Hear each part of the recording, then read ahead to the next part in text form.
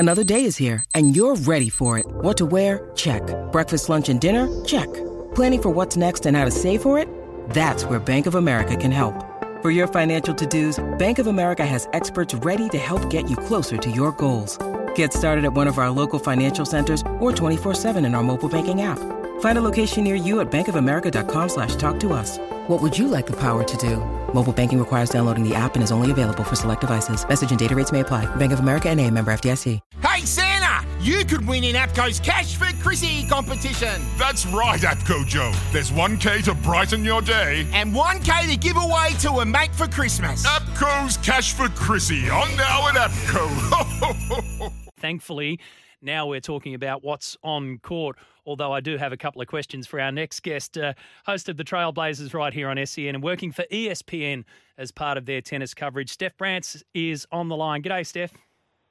Hey, Matty. Good afternoon. How are you going? Yeah, good. Really good. Gee, it's been fascinating, hasn't it? The whole build-up to this whole thing has been extraordinary and we could go round and round in circles. But what is the vibe like around Melbourne Park, knowing that the number one male tennis player in the world jumped on a plane last night and went home? Yeah, weird, isn't it? I think an enormous sense of relief, as you mentioned, that we're actually focusing on-court tennis.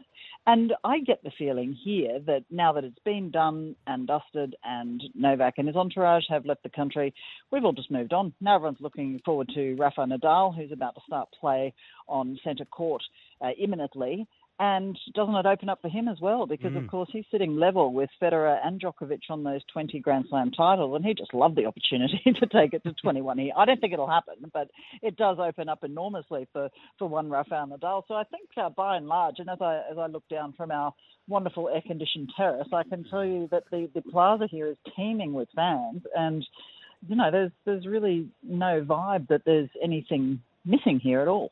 Yeah, which is really interesting. I mean, it was so well documented and played out so publicly, essentially, that I think we were all well and truly over it. What's it like? What's been the reaction like from those around you? Because I know where you are, and I know that there's a lot of ex-players, a lot of commentators. You pass them all day, every day, and you pick up what they're talking about. Have they put any focus on what's gone on with Novak, or are they putting focus on what's going to happen now? Look, there's a little bit of disappointment that we're not going to see the number one player challenging for what would be yet another, in Novak's case, another Australian Open title. Equally, that's you have to give credit to the players that were here, and the ex-pros here are all exactly that. They're complete professionals, and now they turn their play to the play that we can analyse and we can watch. And that involves 6-seed Rafa Nadal. That involves 3rd-seed Alexander Zverev, and the man that not enough people are mentioning, and that's number 2, Daniil Medvedev, who's been in fantastic form. He was runner-up here last year. He's won the US Open. He was in fine touch in Sydney last week at the ATP Cup, and I think he's a real shot at bagging a second title. So all the professionals here, while they would have loved to see someone win it on merit, facing the best in the world, this is not going to be an asterisk tournament. Let's not forget too, while we focus on not having the number one male player at this tournament, the number one female player is our own Ash Barty, and thankfully, isn't that nice? probably thankfully, Steph. I mean, a lot of the pressure of trying to win your own Open is what often brings players down, whether it's Australian players or other players at the other slams. But the pressure's always there, and the responsibility of Ash as number one in the world and number one seed here to win will be well and truly felt by her. But the focus hasn't been on her at all until she gets on court tonight. I think she'll be loving that because she does like to fly under the radar, Maddie, as much as someone that's number one in the world can. She's possibly also, I would say, arguably the nicest tennis player on tour, and everybody loves her. So I think everyone is wishing her well, and they'd be so excited for her should she be the first Australian woman to lift this trophy in 44 years. So enough pressure goes along with that. And we've heard from Sam Stosur over the years what's associated with that being on your home court. But I think for Ash, she's now added the experience of winning the French to that enormous win at Wimbledon last year. She seems like she's in a fantastic place. She's doing all that work with her mental coach. And Ben's been amazing for her. He's kept her very level and calm. In fact, if Ash was any calmer, she'd spend most of her time asleep, I think.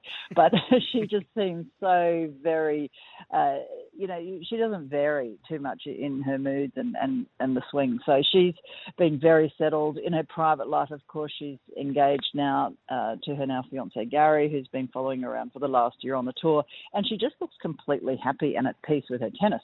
The only fly in the ointment I see for everybody's favourite local hero is one Naomi Osaka, who's a 4-time champion and has just beaten Camila Osorio of Colombia 6-3, 6-3, pretty definitive and strong level-headed win from Naomi Osaka. She's had a break from tennis, so she slipped down to 13th in the seedings, but that break seems to have done her the world of good. She also looks in a very happy place, and those two are on track to meet in the 4th round, should that come to pass. And that, I think, will be the biggest hurdle, because a Naomi in form is very, very tough to beat. Absolutely. Better let you get back to it. Rafa's out on centre court right now against Marcos Giron, so that match is about to get underway.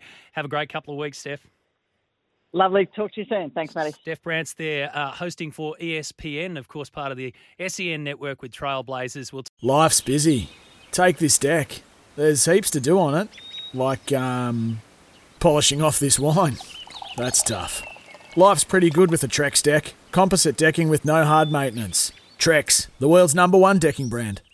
Stuff for your face and body? It's men's skincare with a purpose. Top quality Aussie-made grooming and skincare to help guys look and feel great with no hassles. Plus, Stuff is helping mental health too. Find Stuff at Woolworths or visit websiteofstuff.com.